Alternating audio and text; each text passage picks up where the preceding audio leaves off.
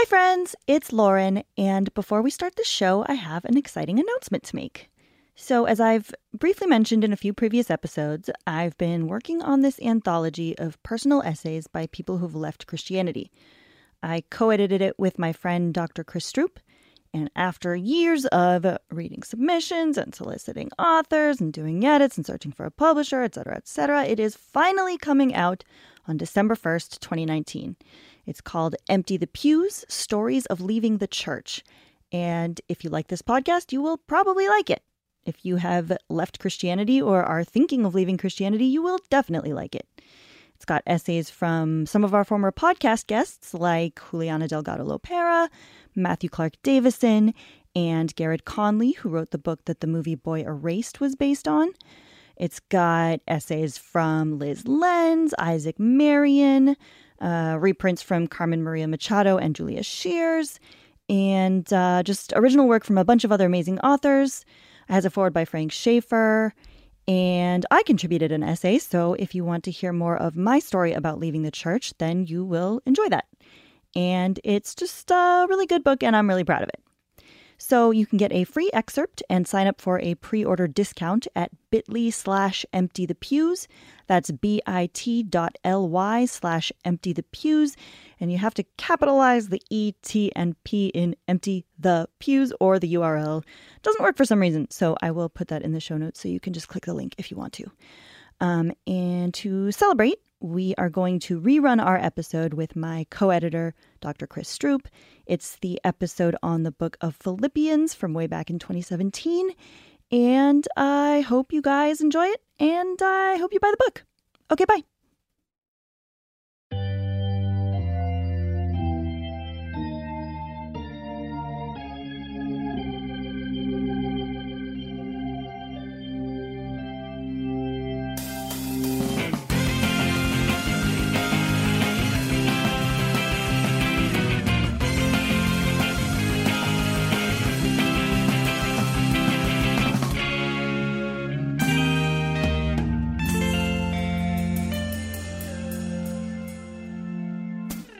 Welcome to Sunday School Dropouts, the podcast where an ex-Christian and a non-believing sort of Jew read all the way through the Bible for the first time. I'm Lauren O'Neill. And I'm Nico Bakulich. And let's get biblical. Okay. First, we got to give you a couple little tidbits of info, Mm-hmm. such as, I'm the ex-Christian. I was raised Presbyterian. I taught Sunday school. I sang in the worship band. I am now an atheist. And I'm the non-believing sort of Jew. Also, this is not a Christian Bible study podcast. And it's not appropriate for children because we cuss a bunch. Mm-hmm. Also, I'm reading the New International Version of the Bible. And I'm reading the New Revised Standard Version of Bible. Is there anything else the people need to know? There's one more thing, which is that we have a very special guest today. Yes. So with us in the studio is Dr. Christopher Stroop, a.k.a. Chris, a.k.a. Stroopy, which is what we call him in this household. Mm-hmm. And as we discussed on a previous episode, once a nickname is given, it cannot be taken back. Yeah, that's why Patricia Lockwood, the foremost poet of our generation, is TT in this household. Mm-hmm. This isn't NAM, there are rules. I totally get that reference, and I've seen all the good movies. Chris, would you care to explain yourself? Well, Who are you, and why are you here? What is a Chris, really? I didn't know you were going to get so cosmological about it. I am a writer and a scholar. I have a PhD in Russian history from Stanford University. I also grew up in the Christian right, so pretty hardline evangelical Christian school kid. I was on the Judges episode of Sunday School Dropouts. Yes, you were. Some listeners may recall, I talked a little bit about how we read that book in my sophomore Bible class in high school with a very memorable teacher. You can find my work at chrisstroop.com. My blog there is called Not Your Mission Field. I've also written quite a bit for Religion Dispatches. Some of my stuff's been picked up by Salon and Alternet. And you can find me on Twitter at C_Stroop. We're not at the plugs yet, Chris. Oops. Get out of this Sorry, studio. I totally fucked it up. Yeah, so Chris is a writer and a teacher. And longtime friend of the show. Oh. And longtime friend of the show. Yeah, I do currently teach at the University of South Florida. Had a postdoc there for the last 2 years. Now I'm in a visiting instructor position in the Honors College, so that would be in Tampa. one of America's okayest cities, I would say. There you have it. An original college boy here. And today we're talking about the book of Philippians. As little as we possibly can. It's a short book. There's not a lot in it, but we'll definitely talk about it at some point.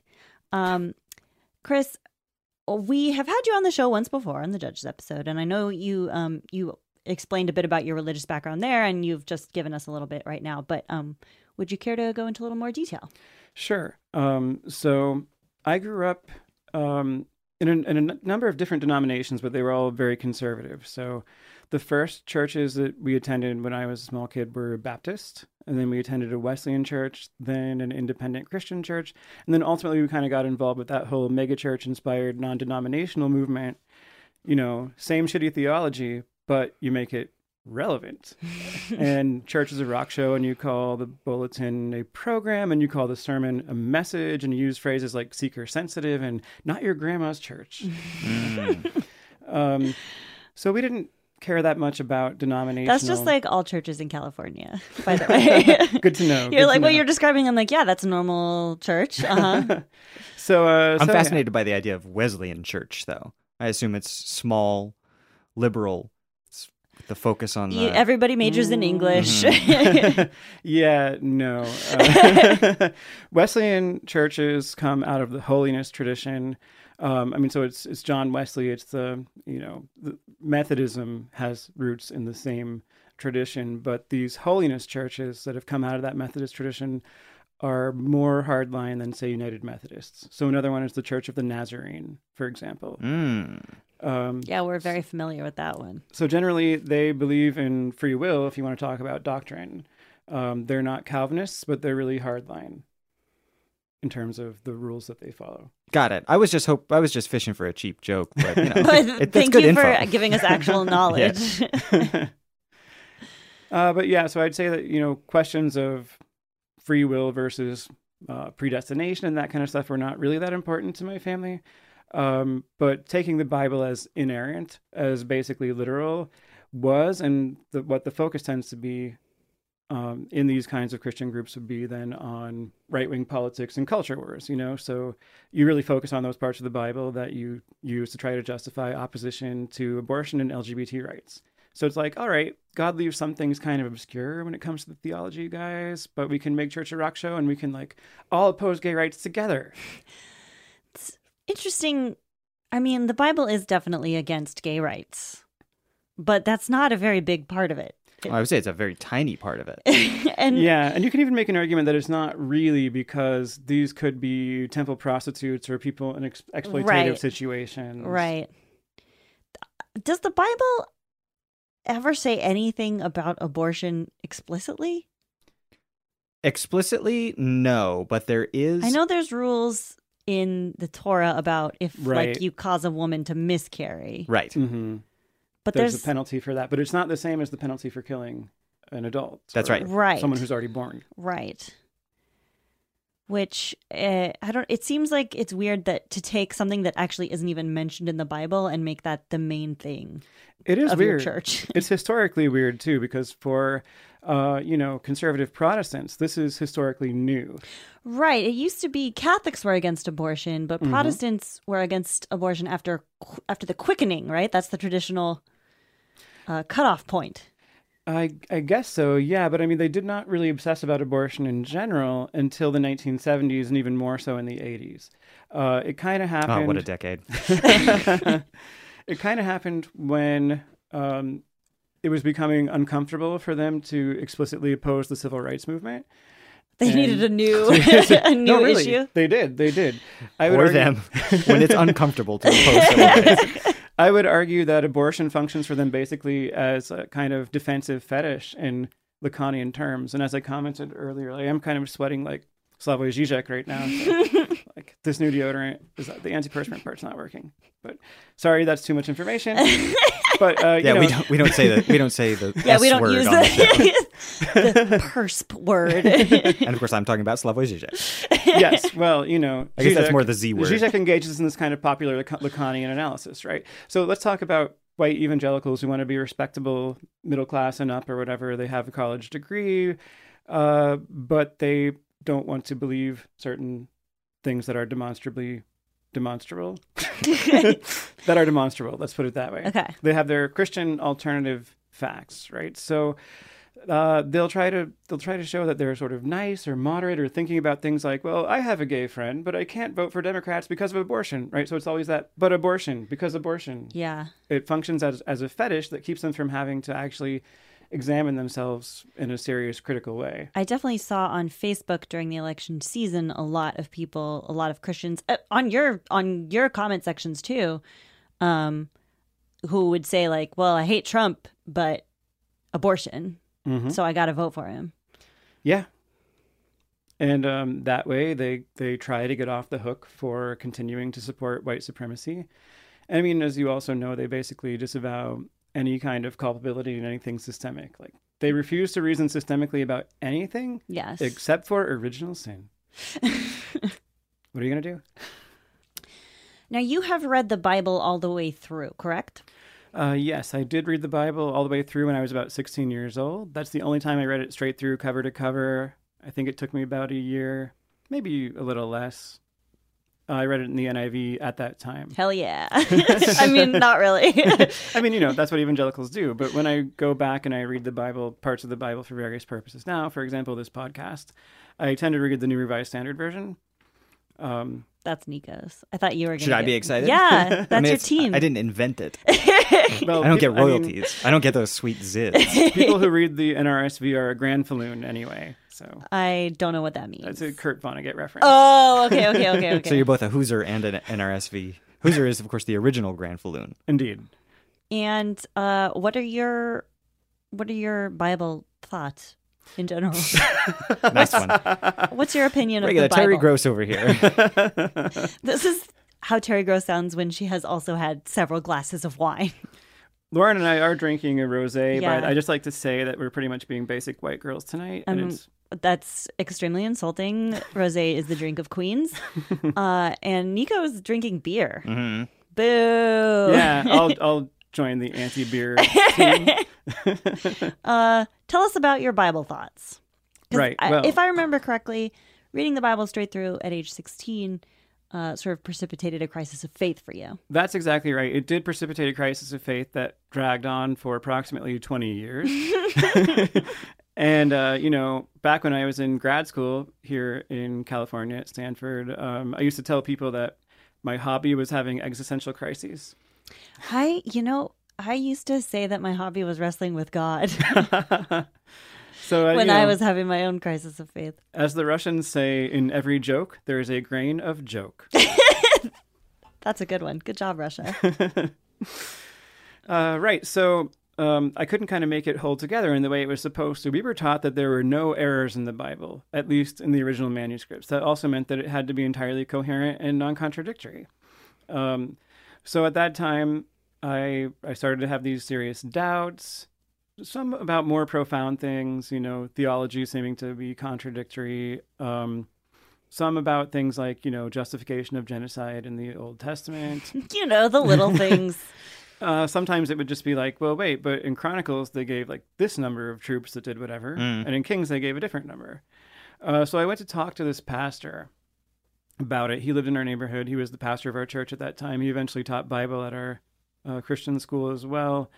And he seemed to be kind of understanding at first that, okay, people have doubts. And he gave me some apologetics book to read, apologetics being basically like the intellectual defense of the faith. And right. I use the term intellectual loosely.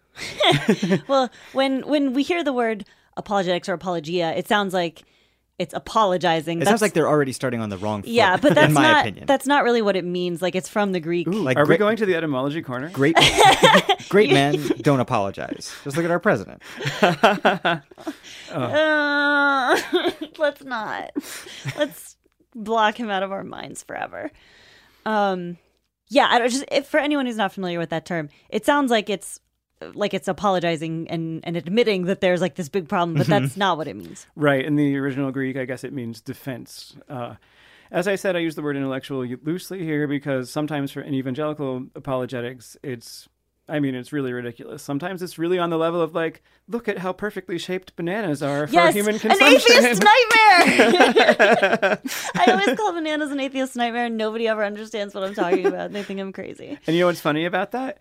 Is that, I mean, you know, like pretty much probably every American you know peels a banana from the little like tabby part. From right? the wrong side. Yeah. Well, I mean, in some many other countries, for example, Russia, like most people peel bananas from the other side. That's how chimps do it. That's how chimps do it. And they use the tab, what I like to call the tab, because it's like opening a pop can, except it's a banana, you know. But they use the tab as like a popsicle stick. I just said pop.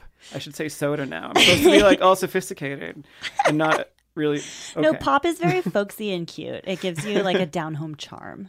I am, you know, I'm always going to be from Indiana. So I'm so sorry. So, yeah, they use it as a handle. It can be a tab or a handle. So, like, if this is so obvious that, like, we should believe in God because of it, why do chimps do it in a different way from Americans? That's how out of touch we are with our roots. Yeah. In America. It's true. That's how privileged we are that we can peel bananas the wrong way. Everybody can afford to peel the banana the wrong way in America, and the streets are paved with cheese. That's right. Or banana peels. Or banana peels. What? Oh yeah, so the Bible and apologetics. So the Bible.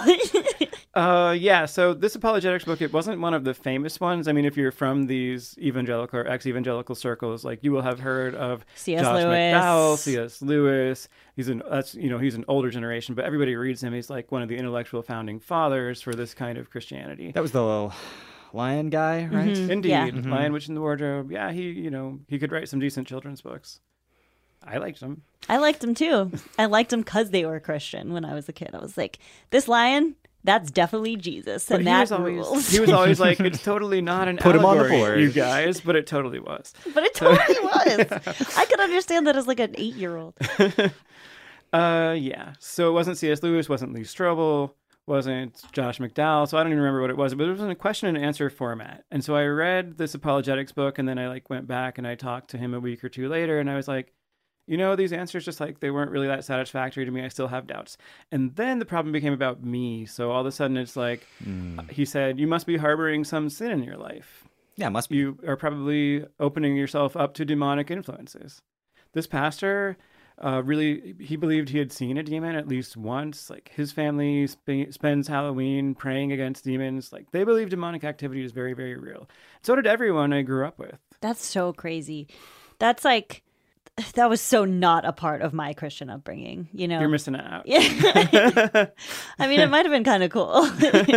You missed out on, I guess, those like totally awesome fall festivals that they have at Baptist churches instead of Halloween. Yes, I just had the regular old Halloween festivals, went and won a goldfish. The goldfish lived for 15 years. Did it really? Yeah. Damn. Its name was Pericles. That's how my little brother pronounced Hercules at the time. Are you sure that That's goldfish adorable. wasn't a demon? Honestly, it lived so long that it might have been. How was your childhood while that fish was alive? Like, quite bad. Like, very frightening and stressful. That's all I need to hear. Now it's dead and you're doing well. That's true. It's... I wonder what happened to... Okay, that fish was in my mom's freezer forever. Mhm. What? But my mom just moved. Do you think it was still in there? Yes, and Why I wonder did what your happened mom to freeze it. the demon fish. The fish was in the freezer for literally like at least 10 years. I'm not Why? even joking. I don't know. I would go over there every single time. I would like open the freezer and be like, the fish is still in here. Pericles is still here. Was she gonna eat him? Like, I honestly don't know. Mom, please explain. We'll Please- take our answer off the air. Please write into the show and explain. Oh boy. Yeah, but so we also were allowed to trick or treat on Halloween. So we got to do like the fall festivals and the trick or treating. So it was like extra candy, but we could not wear scary costumes, and we were not allowed to say trick or treat because that would be like threatening people. Oh my, yes. And that was a sin. So we had to say Happy Halloween. That's like on Holy Heretics, they talked about how at their Christian school they like played volleyball, but they weren't allowed to spike because that wouldn't be Christian. Is there a whole field of like sports where the rules are made Christian? I guess. What? That makes that so weird. Like basketball where you can't steal the ball. Yeah, stealing is a sin. You have to call it something like, politely removing. You can't covet your neighbor's ball. No, you can totally covet your neighbor's ball. I mean, my Christian high school is like a pretty big one. We had decent sports teams. Oh, really? Yeah. They did not. Despite their inability to steal or tackle. This was not a thing at my Christian school. Okay, well, that's good. That's good. Young Earth creationism was a thing, but changing the rules to sports was not. So, like, what did you dress up as for Halloween? Oh, boy. Demons. That was totally not allowed. I remember one year in early childhood, I was a rabbit. One time I was like kind of this superhero. Are you sure you weren't some sort of lagomorph? You know what I'm talking about. You know what I'm talking about. I have no idea what you're talking about. That's right. That's what a rabbit is. It's a lagomorph. Good to know. Tiger one time. Yeah, you could be. So just animals. I like animals. Animals are nice. I mean, some of them try to eat you, but you know. Tigers and rabbits. Mm-hmm. But rabbits don't try to eat you unless they're in Monty Python and the Holy Grail. And okay, so this pastor, what happened? If you were open to demonic influence, well, that kind of freaked me out. I mean, I consider this a serious incident of spiritual abuse at this point. I was worried about it. I was also reading too much Paul at that time. Any Paul is too much Paul. Much, yeah. I was having a hard time. I thought that the whole concept of predestination kind of made human life meaningless. But I was having trouble reading Paul, particularly Romans, in any other way. So I was like, what if Calvinism is true and I'm just like part of the reprobate? Or, it was around this time that I also thought I had committed the unpardonable sin, that I had blasphemed the Holy Spirit. I had like a palpable lump of anxiety in my chest for a week. I was afraid I was going to hell no matter what I did. And if you're going to hell, like, it doesn't matter. It's like in Faust, it doesn't matter how long of a time you have on earth. Like, eternity, nothing compares to eternity. Right. So it was scary. Just like Prince sang Lo those many years ago. And I did things like smash an Our Lady Peace CD with a hammer because I thought maybe it was a demonic influence. Wow. I was trying to figure out what the demonic influences were, or could be. What were some other candidates? This is so embarrassing. Oh my God, this is like. Please divulge it to our several thousand listeners. Well, okay, my grandma is dead, so that makes me feel less bad because she won't. Can rule her out. Because she won't hear it. Because my grandma Stroop had given me like a set of carved faces painted with the masks from like Japanese opera. Oh, cool. And yeah, it was really neat. But then I thought, well, maybe that's pagan and maybe that's demonic, so maybe I have to smash it. What were Grandma Stroop's beliefs? Grandma Stroop was very live and let live, open-minded. Oh, that's nice. Did you smash her nice gift? I tried to. It didn't smash very well. Oh. That's how you know craftsmanship. No, that's how you know it's demons. Oh, really? Demon craftsmanship. I didn't have, a basilisk tooth on hand or something like that. Some other sort of Horcrux device. Yeah, something that can get rid of Horcruxes. So your main approach to getting rid of demonic influences was smashing. I mean, I only smashed like 2 things. Okay. Or I tried to. Okay. But I did go there for a while, like in the depths of Smashville. In the depths of my extremist despair, like, I didn't. It's like the opposite of retail therapy. Except, like, for completely the wrong reasons. This is all kind of embarrassing to talk about now. But we appreciate you telling the truth, I assume. Unless you come on here and make a mockery of us and our show by lying to our faces. No, this is true. His face is way too sheepish to be lying. I need another drink of wine. Yeah, let's drink some more rosé. The drink of queens. Okay. So, should we talk about Philippians? Well, we could say, so what, at that particular time in your life, you were reading a lot of Paul. Like what attracted you about Paul at that time? We had to read a lot of the Bible for various classes that we took. I don't remember exactly why I was reading through Romans around this time. So, the timeline is a little bit fuzzy in my head. And maybe from some old journals, maybe I could put it together in a little bit of a more concrete way. All these things were happening around... We're not going to fact check you, don't worry. Mm-hmm. All these things were happening around the same time. So it could have been that I was reading Paul on assignment, or it could have just been that Well, I mean, I was also sometimes just trying to figure things out, right? So I would go back and read certain parts of the Bible that spoke to a certain issue.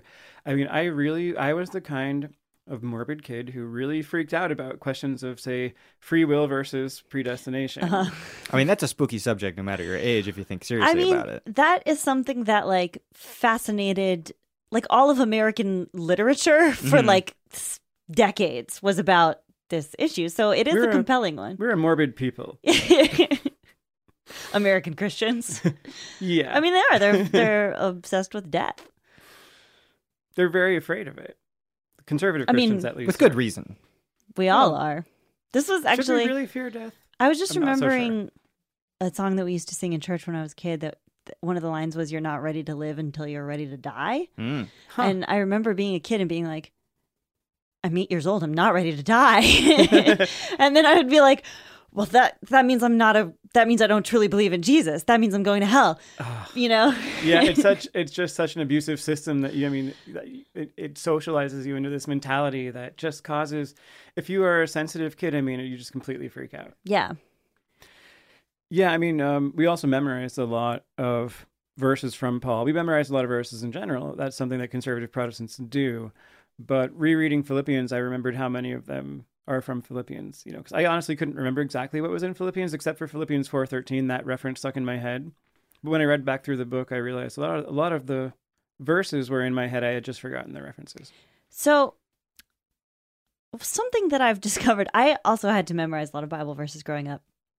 Memorize them in extremely like granular ways. Like you would just memorize 3 sentences and you wouldn't read around it, And something that I realize now doing this podcast is that like most of what Paul wrote about is circumcision.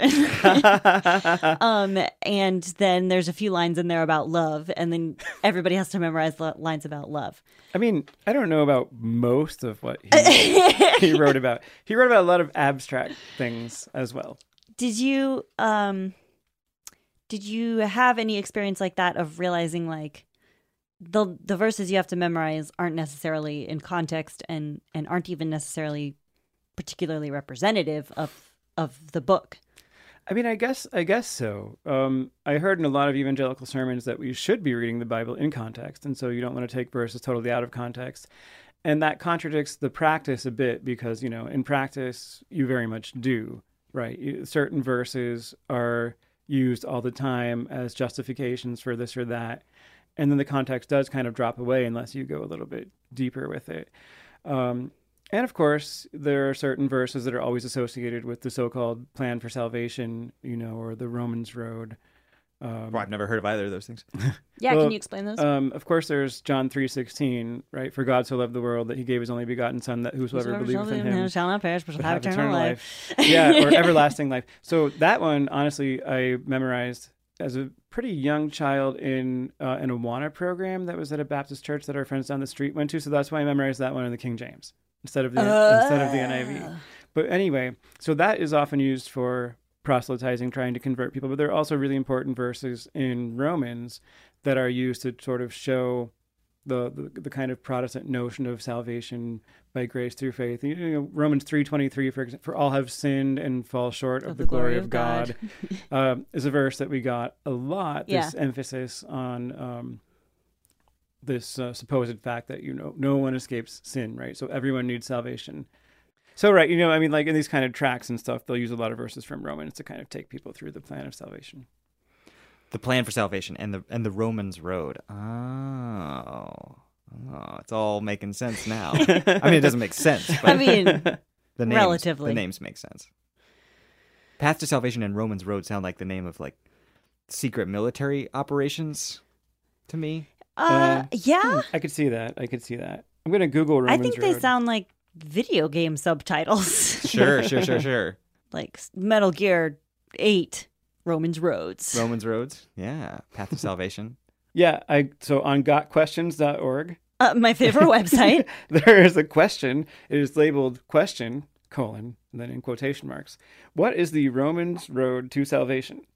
Answer, : The Romans Road to Salvation is a way of explaining the good news of salvation using verses from the book of Romans. It is a simple yet powerful method of explaining why we need salvation, how God provided salvation, how we can receive salvation, and what are the results of salvation. You guys, I totally remembered the first one. Simple yet powerful. Romans 3:23 is the first one. You have to say that everybody is a horrible sinner.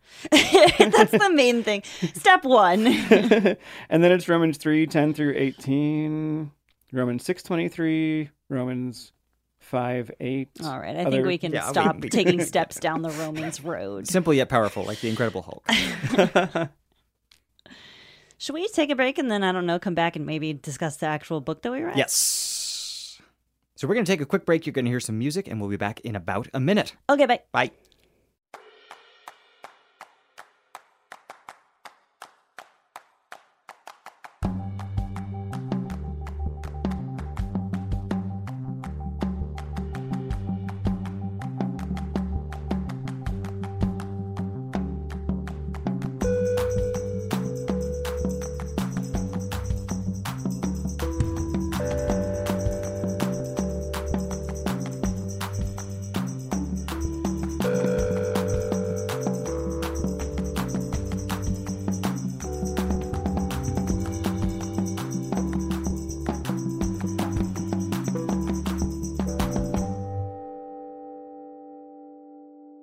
Welcome back to Sunday School Dropouts. My name is Nico. And I'm Lauren.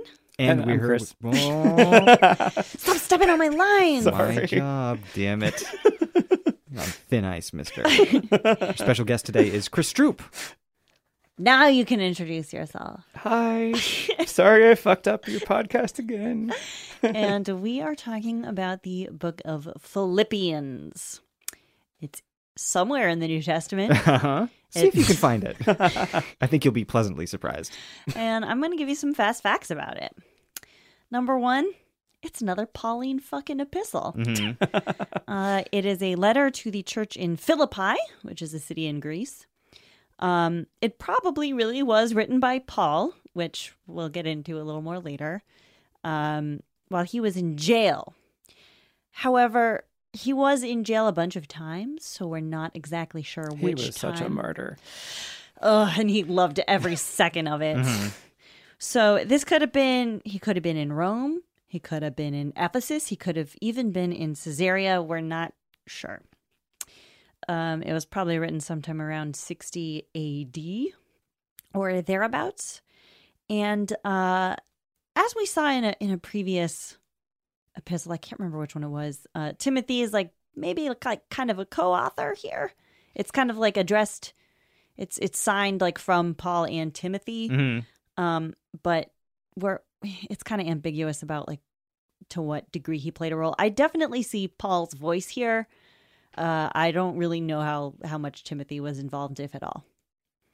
Yeah, I mean, I never really thought about Timothy possibly being involved in this when we read it in school. You know, it's just like, I guess Timothy was with him. Yeah. So he's, from Paul and Timothy at the beginning. That's what it seems like to me. That's where the Christmas card is, from Paul and Timothy.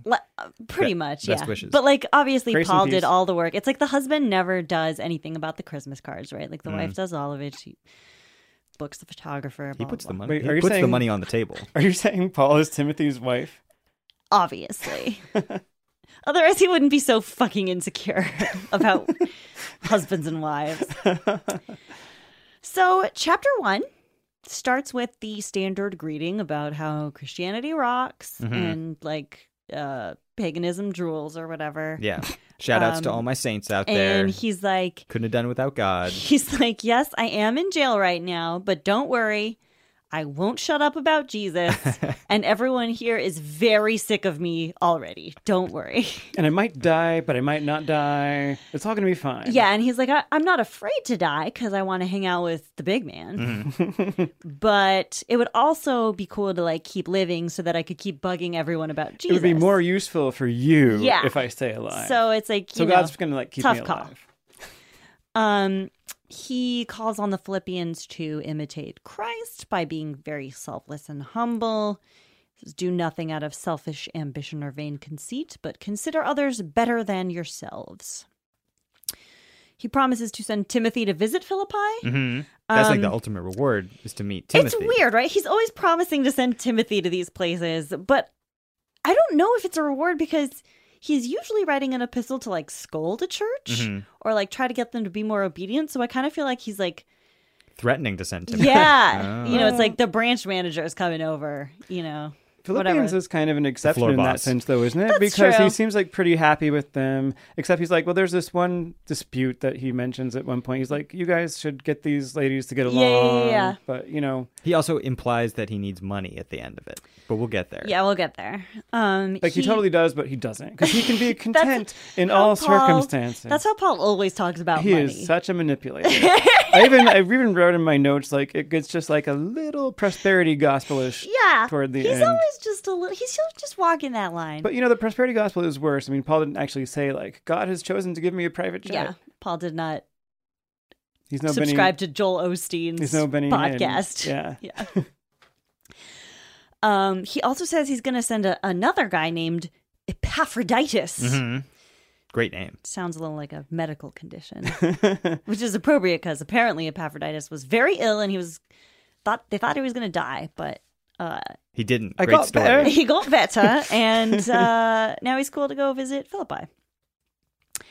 In chapter 3, we know this is definitely Paul writing because here's the requisite freak out about circumcision. This one is the one of the more straightforward freak outs he has. Yeah, it is. He pretty much lays it all on a table. He says, watch out for those dogs, those men who do evil, those mutilators of the flesh. For it is we who are the circumcision, we who worship by the Spirit of God, who glory in Christ Jesus, and who put no confidence in the flesh. Basically meaning, well, people who are circumcised are confident that God will save them because of that, when really... It's all about the spiritual foreskin. It's all about the spiritual foreskin. And he even goes on to say, I'm embarrassed that I was circumcised. Yes, he was circumcised at 8 days old, as according to Jewish custom.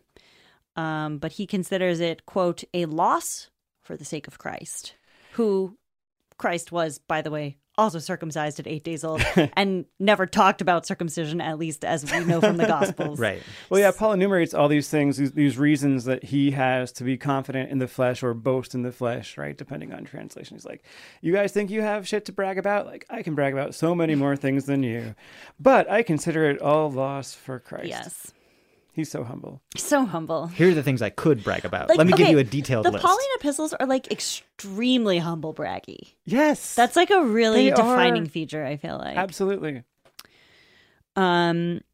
He talks a lot about, you know, like, I want to die and be resurrected in heaven. I'm focused on the next life, not this one, except when it comes to your genitalia. That is something you definitely need to think about in this life. The first intactivist.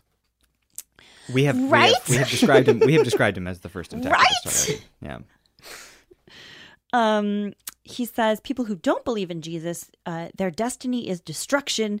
Their God is their stomach, and their glory is their shame. You could have a worse God. Their mind is on earthly things. Yeah. I like the idea. I feel like, I mean, as an atheist, I feel like my stomach does actually dictate a lot of my behavior. I feel like eating tasty food is like a pretty high on the list of motivations for me. I mean, it really has so many benefits. I mean, it keeps you running for another day. And like Twizzlers, there's no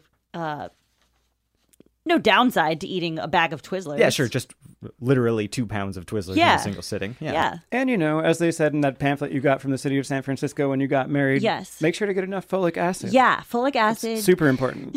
As far as I remember, Twizzlers are packed with the shit. Yeah, Twizzlers are like a main source of folic acid. By the way, congratulations on your marriage. Oh, thank you. I thought you were going to say, congratulations on your high folic acid. I mean, I don't have those numbers, but I'm very willing to believe that both of you have very high folic acid counts. You can just tell by the glow in our skin and the sparkle in our eyes that we are rich in folic acid. It's coursing through our gonads. And then we get to this part where he's talking about the two women.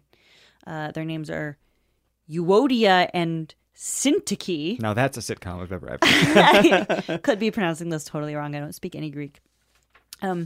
them to like stop arguing and get along, and he tells everyone to kind of help them. Stop being so moody. Why don't you try smiling? Well, okay, so here's the thing: is like this is clearly not the same person who said that women should not be able to speak in church. That's right. He says that they contended at my side in the cause of the gospel. And he actually had another line in one of the other epistles where he was like, and also remember these women who helped to the development of the church. Yeah. Here's 10 of them. So I gotta say, like, I've become more and more convinced that Paul didn't actually write that. I mean, I know that's like, academic. Like a common, a common like academic theory. But how could you be like, how can you praise women who have contended at your side and then be like, oh, women should just wait till they get home and ask their husbands who were there with you in the fourth quarter of the big game. Yeah. They were throwing the Hail Mary pass literally. Mm-hmm. And we got a couple good lines in here that are classics of Sunday school memorization. Of course, we have "Rejoice in the Lord always," and again I say rejoice. Wait. You knew this song, right? Oh yeah, of course. Rejoice in the Lord always, and again I say rejoice. Rejoice in the Lord always, and again I say rejoice. Rejoice, rejoice, and again I say rejoice. Oh, yeah, we totally sang that one in Sunday school. It's a good one. It has so many different words in it. It's really cheery. And then we've got. Finally, brothers, whatever is true, whatever is noble, whatever is right, whatever is pure, whatever is lovely, whatever is admirable. If anything is excellent or praiseworthy, think on these things. Think about such things is how my NIV renders it. Oh, God damn it. You mean my memory from years ago is I know, off? my 30-year-old memories are 100% accurate. So basically, like, stay posy. Mm-hmm. Just, like, think about good stuff. He also has the decency to thank the Philippians for being the only ones to send him money when he was traveling from Macedonia. But he says, I don't need money, but when I got your gift, I was like, this is great because I needed money. But it's not like I needed it. It was just I needed it to live, and this is but I'm okay with dying. That is like a huge... I feel like whenever he gets near the end of these letters, it starts being this weird talk about money where it's like, I'm not asking you to give me money, but it would be great if you would give me money. But like, God will take care of me, but I do need some money. But you don't have to. But like, it would be great if Like, God is always taking care of me. Here are examples of ways that God has taken care of me.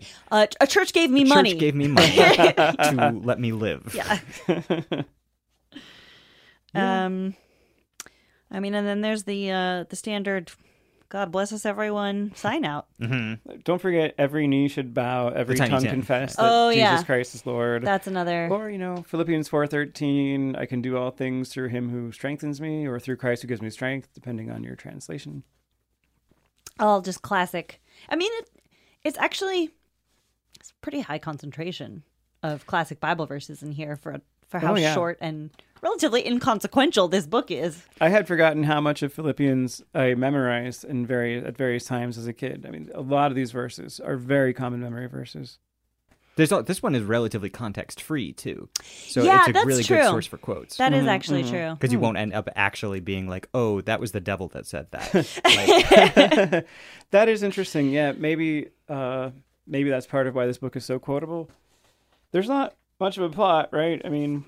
We don't really know what Euodia and Syntyche were arguing about. Wouldn't it be interesting to know what they were arguing about? Probably circumcision. Love or money. It's got to be love or money, right? I also I appreciate that at this point in my Bible reading quest, my career, I can tell like, oh yeah, this is definitely Paul. I always think when I see like biblical scholars talking about, oh, well, this one probably wasn't written by this person. This one probably was, like, blah, blah, blah. Mm-hmm. And I just like that when we read Ephesians, it was like, oh, this isn't Paul. Yeah, you can tell. This one isn't really Paul. Yeah. And then this one, it's like, yep, we're back on Paul. This is definitely Paul. Did you read that this might actually be a compilation of 3 separate letters, though, that were like, spliced together? Tell us but more. Most likely from Paul. Well, there's like a couple of really striking breaks and I wrote them down. Let me find that somewhere in my notes here. So at chapter 3, between verses 1 and 2, this is a very sudden theme change. And the notes in the Bible that I was reading this morning also said chapter 4, between verses 3 and 4, it's a sudden break. But that one didn't seem as sudden to me. But 3, 1 to 2, it is really abrupt. So they think maybe they were separate documents. What do they say? Precisely. I didn't write that down. Oh, okay, hang on. I don't have a Bible in front of me. Hang on, I'll read them. Finally, my brothers and sisters, rejoice in the Lord. To write the same things to you is not troublesome to me, and for you it is a safeguard. 3:2. Beware of the dogs, beware of the evil workers, beware of those who mutilate the flesh. Oh, okay. So See, he went that's into like a pretty circumcision abrupt- rant. Yeah, but like totally randomly. Okay, but Paul does go into a lot of random circumcision rants. He's a shit sandwich specialist, where he starts like, hey. He starts with the highfalutin stuff about love. Yeah, we're all saints. He like remembers Jesus. circumcision, freaks out, then gets himself back on track with the love stuff. Mm-hmm. Yeah, he's definitely got an obsessive personality. So yeah, I mean, that was just suggested in the notes to the Oxford NRSV that it could be a compilation of 3 separate letters, but most likely, definitely, that doesn't make sense. Most likely of Pauline authorship. Definitely, maybe. Most likely Oasis of Pauline authorship. Which, yeah, I mean, I agree with you. There are a lot of common themes that come through in Paul. But it's interesting that, you don't see him as misogynist, because I still like had him in my head as like very misogynistic. I mean, that's how I think of him generally. Mhm. But I mean, I think that I base a lot of that on was it 1 Corinthians or 2 Corinthians that had the stuff about women wearing veils or women wearing headscarves rather, and then women not being able to talk in church. I think it was 1 Corinthians. Yeah, and does anyone really dispute that Paul wrote those? Yes. I didn't know that. Bart Ehrman, of all people. Corinthians. Well, Yes. not that he necessarily didn't write the whole thing, but that it was, that could be an interpolation. That was added later. Oh, that makes more sense, because I'm like, wait a minute. I've never Oh, heard that yeah, Paul yeah, didn't yeah. write Corinthians. Yeah. That the majority of the letter is Paul, but that This could be an at interpolation. some point in the decades before it was like solidified, the final draft in the canon, somebody added that in. Okay, that's an interesting possibility. Because like clearly somebody who's taking Euodia and Syntyche seriously and saying like not only that they were like on his level contending with him, but that like they were active members in the church, that they had enough, and they were enough consequence that he would address their conflict specifically. and And his that is solution more- is like y'all need to work this out, and the community is to help Not you work like it you out. need to keep your women not in line. not like Yeah, shut yeah. up and let your husbands work it out. And that is more in line, I think, with how the Gospels present women and their relationship to Yes. Jesus. I mean, there are not any female apostles, of course, but, there are women in pretty important roles, Yes. right? They discover the empty tomb. It also is always talking about like, oh yeah, Jesus came and the women And were the with women, him. yeah. Or, it doesn't ever Just like Mr. T and the women. it rarely names the actually it'll name a few of the women often. You want to know something really perverse? Yeah, always. Well, it might not be perverse in the sense that you're thinking. It's just that Well, that's just getting boring. I'm kind of sad to give up my view of Paul as a misogynist, because I like not liking Paul. He's still an asshole. There's plenty of stuff not to like. Yeah. he's still he's super insecure. He's very manipulative. He's very manipulative. And there's no doubt he's weird about sex And he definitely has some phobia around sex. And because he can't talk about it in any human way. and definitely I think there's an inherent misogyny in that. Yeah, I agree. Of being like, well, it would be great if husbands and wives just didn't have sex. I feel like that's a fear of the female body. Like at a very basic level. Yeah. But I also think that, he does name women in the church in several epistles. He does. And that seems to really be at odds with the idea of like women shouldn't speak and they should just ask their husbands. And That's a great point. And he's a strong church boy. Like, the church stuff is what's important to him. So Yeah. if he's including women in that, then that's pretty much... And he also says like there's what was it in Galatians that he said like neither male nor female? yeah, neither male nor Yes. female. Yeah. Which is like, not I wouldn't 100%. It's kind of like In Christ there is neither Jew nor Greek, slave nor free, Yes. male nor female. So it's not exactly like, it's kind of like being colorblind or whatever. It's not, that's not the approach that I would take to solve sexism, but it's also not like the same as It's not a valueless statement. like rank misogyny. Sure.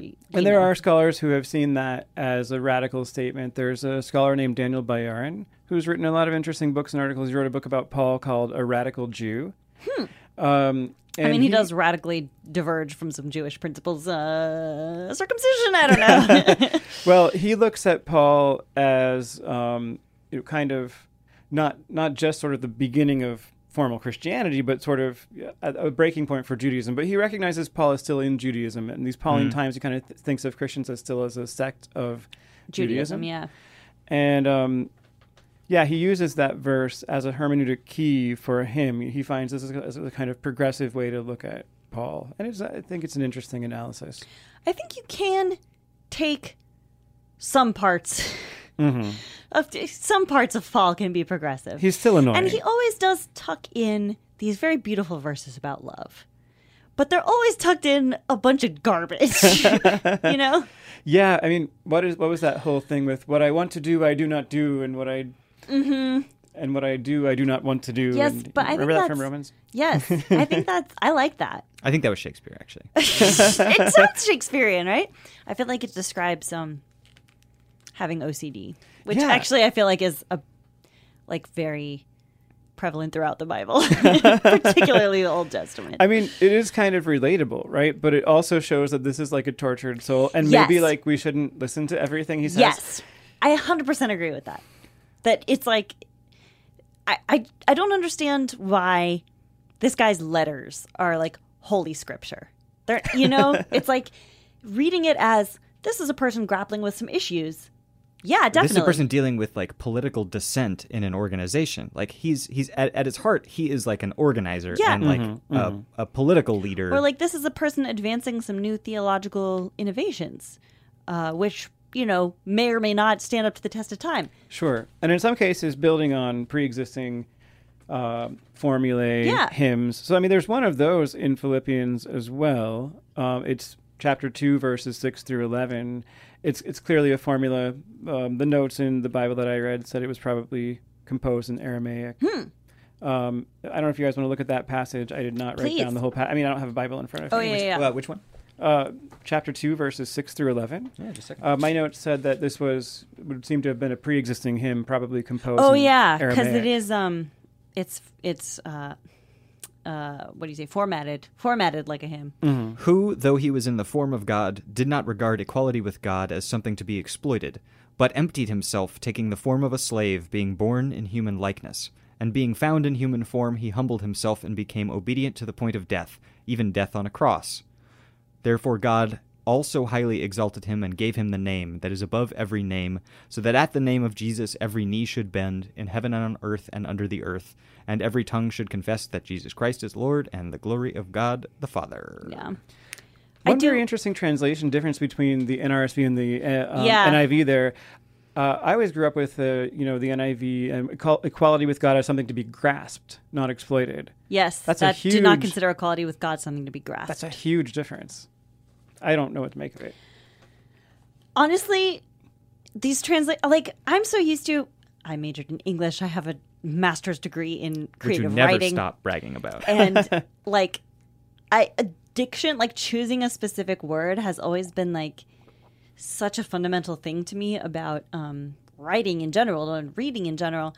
But then what I've discovered, especially from doing this podcast, where we read different versions of the Bible, is that the words are different. Like the translations are different, and the very precise diction that I would think would be necessary to interpreting the word of God. Like you can't do that if you're reading it in English or any language aside from Greek or Hebrew or Aramaic, depending on.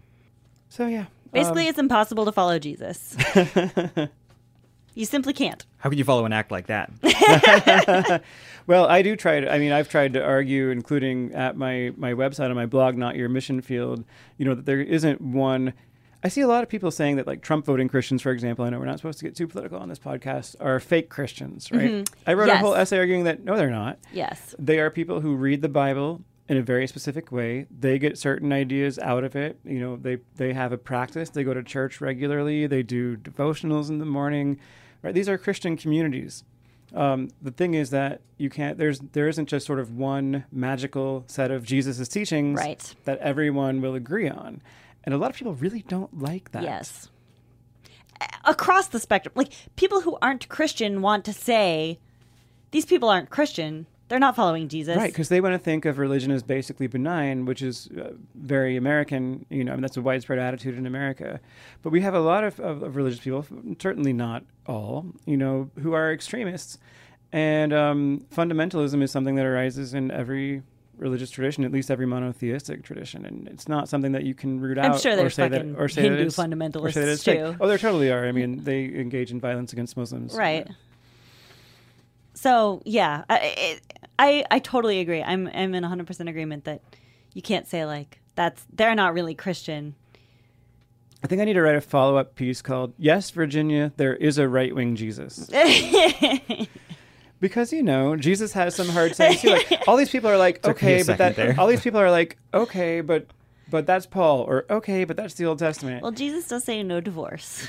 Jesus also says that he came not to bring peace but a sword. Yes. You know, and he says, let the dead bury their own dead. When he's like, remember, he tells those guys like, hey, follow me. And they're like, but we're having a funeral. It's really important. And he's like, well, I'm more important than your funeral. You know, or like, The whoever poor does will not always be hate, with whoever you. does not hate his mother or brother Yeah. cannot follow me. Yes, Virginia, there is a fucking right-wing Jesus. You know? Yes. We've talked a lot on this podcast about how the American modern conception of Jesus is like just this really super nice guy who's like infinitely patient, infinitely kind. Basically like the South Park Jesus. And I am not familiar with the South Park Jesus. And Nico, would you I, agree? I bet he's edgy. I don't care to become acquainted with I've him. never- However, there's like the Jesus in the Bible. There's some of that for sure, but there's also other sides to him in the Bible. It's interesting how the Jesus in the Bible exemplifies both very human traits and very godly traits. Like he, you know, can basically see the future and is omniscient in a certain kind of way, but he's also like very impatient with people and their failings. Doesn't want to suffer. Doesn't want to have to suffer the cross. Yeah, which seems like those would be opposite things to me. Like if you could see the path of how everything went, you'd be like, of course, you know. And if you had, you know, supposedly been around since creation, you would think that like these dudes not getting something for like a day Yeah. would not be that. Or that you would have to Frustrating explain, to you have you. to explain something Yeah, just this is where twice, not just. You could get into some pretty heady stuff that actually is related to Philippians, because I mean, remember that verse where it says that he emptied himself, right? There's this concept of kenosis in theology, a kind of self-emptying. So Christ did Pretty not sure that have... was a sin in the Old Testament, if I remember right. The sin of Onan. That would be a different kind of self. That's the one that made me think I had blasphemed the Holy Spirit. No, it really was, because I promised God I would stop masturbating. Of course. Every single Christian kid has this problem. Like, honestly. Male, female, like everyone. Is it time to read this book? I think it's time to rate the book. How would you rate this book, my dear? I am going to give it 3 out of 5 Mutilators of the Flesh. Nice. I love them. I saw them live, and I almost died. They fucking melted my face off, bruh. I think that it's kind of like an inoffensive book. It doesn't have a whole lot of substance, but it also doesn't have a whole lot of bullshit. So I'm giving it like a little over half. I will give it something very similar. I was going to give it 5 out of 9 evil workers. Nice. For- Those are the same. Yeah, I know. for 2 things to beware of, Yeah. kids. Mutilators of the flesh and evil workers. They're coming for your wangus. Spiritually. Spiritually.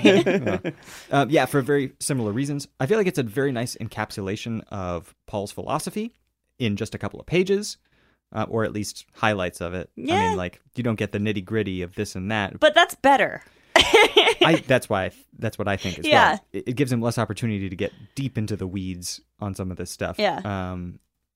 Also, when he does write about love, it's quite nice. And the first chapter and a half or so are just instructions about, hey, act more like Christ, be forgiving and be radically generous. And you know what? It's hard to argue against that stuff. Then it gets a little weird. I mean, I have some like psychological problems with. I don't think you should value others above yourself because I think that just leads to like resentment. But I do value generosity and selflessness. But you got to also like take care of yourself first. It's like put on your own oxygen mask before you put on your child's. Right. I can honestly say that it was this kind of stuff in the Bible and when it was emphasized in sermons and that sort of thing that I think really contributed to me, hating myself. Yeah, I agree. And thinking that just having a very difficult time even grasping that you not only can love yourself, but you need to love yourself. Yes. And like that you should have self-esteem. And in fact, that you can be more generous to others once you have yourself taken care of. But like I said, you can't argue with it. Stroopy, what's your rating? I think I will go with fairly similar. I'll go with 11 out of 22 harvests of righteousness. Excellent. So you're giving it a solid 50%, a failing grade. Well, if you put it that way. I mean, as you said, it is a kind of distillation of Pauline philosophy. It's short, it's quotable. It doesn't have anything really spectacular in it, though. And, it has a little bit of that annoying Paul being manipulative stuff going on. Yeah. But, it's fine. It's short. It doesn't have too much bullshit in it. Yeah. Okay. This sometimes Nico and I like to nitpick apart every song we hear on the radio. And sometimes you hear a song where it's like not great, but it's real short. Like it gets in and it gets out and it does what it wants to do. It's got one idea, and the idea is like a C- idea. But like it gets in, it does it, and it gets out. And it doesn't waste your time. It's like, here's my idea, we're doing it, done. And I feel like that's kind of what Philippians is. Yeah. It's like a middling radio hit that that knows that it's got what it's got, and that's all it's got. But if you've got a C- idea and you think it's an A+, and you treat it that way, that's like Romans. And you're like, you're leaning on it, and you're like, why would we have a bridge? Like, why would we ever go away from this? This is so solid. People Do we really need this like 2-minute guitar solo or It's whatever? like, no, it should be 6 minutes. And then you lean hard into a C- idea, then it turns into an F song. That's just how it goes. But you can make a C- idea into like a B- song. Yeah. Just by... That's what I think Philippians is. Yeah, maybe it should be a little bit higher than half, but it's got many of... Not much, no, you've though. spoken and you cannot take it back. Yeah, it's... All right. I gave it my rating, fucking 11 stone out of now. 22. Yeah, it's got many of the greatest hits as far as the verses go, individual verses. That's true. It does have a higher concentration of classic verses. So we have one mailbag letter. Okay. Which is, we received an email from listener Cheap Fast, which was not spam. But I thought it was going to be when I received an email from Cheap Fast. And he said he liked our coverage of Apocrypha and wondered if we might do texts like Pilgrim's Progress, another felt board classic. Did you have absolutely. Absolutely. Or Parts of Paradise Lost. We're looking at doing stuff like that for season 3.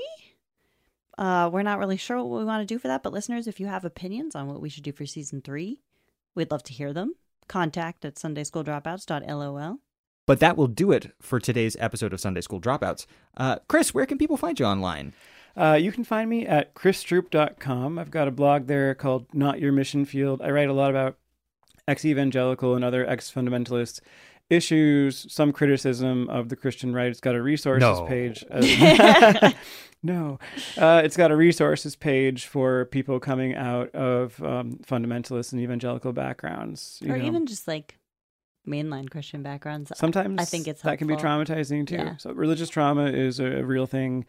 I can be found on Twitter at C_Stroop. And I also created the hashtag You Don't Know Evangelicals. You've created a couple of hashtags. Christian alt-facts also trended once. Yes. Well, maybe more than once.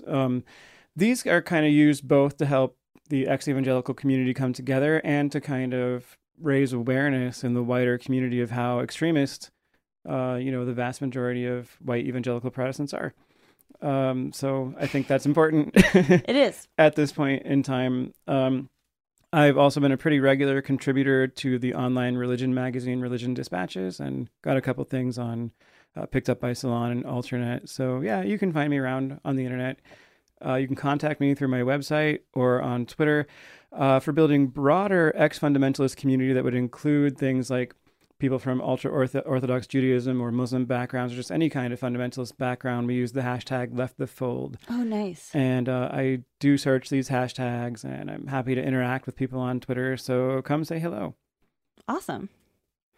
You can follow me on Twitter at Lauren E. O'Neill. I do absolutely nothing of import. I complain about waiting in line. Her Twitter is awesome. Everybody should follow it. You can follow the show on Twitter at SunSchoolDrop.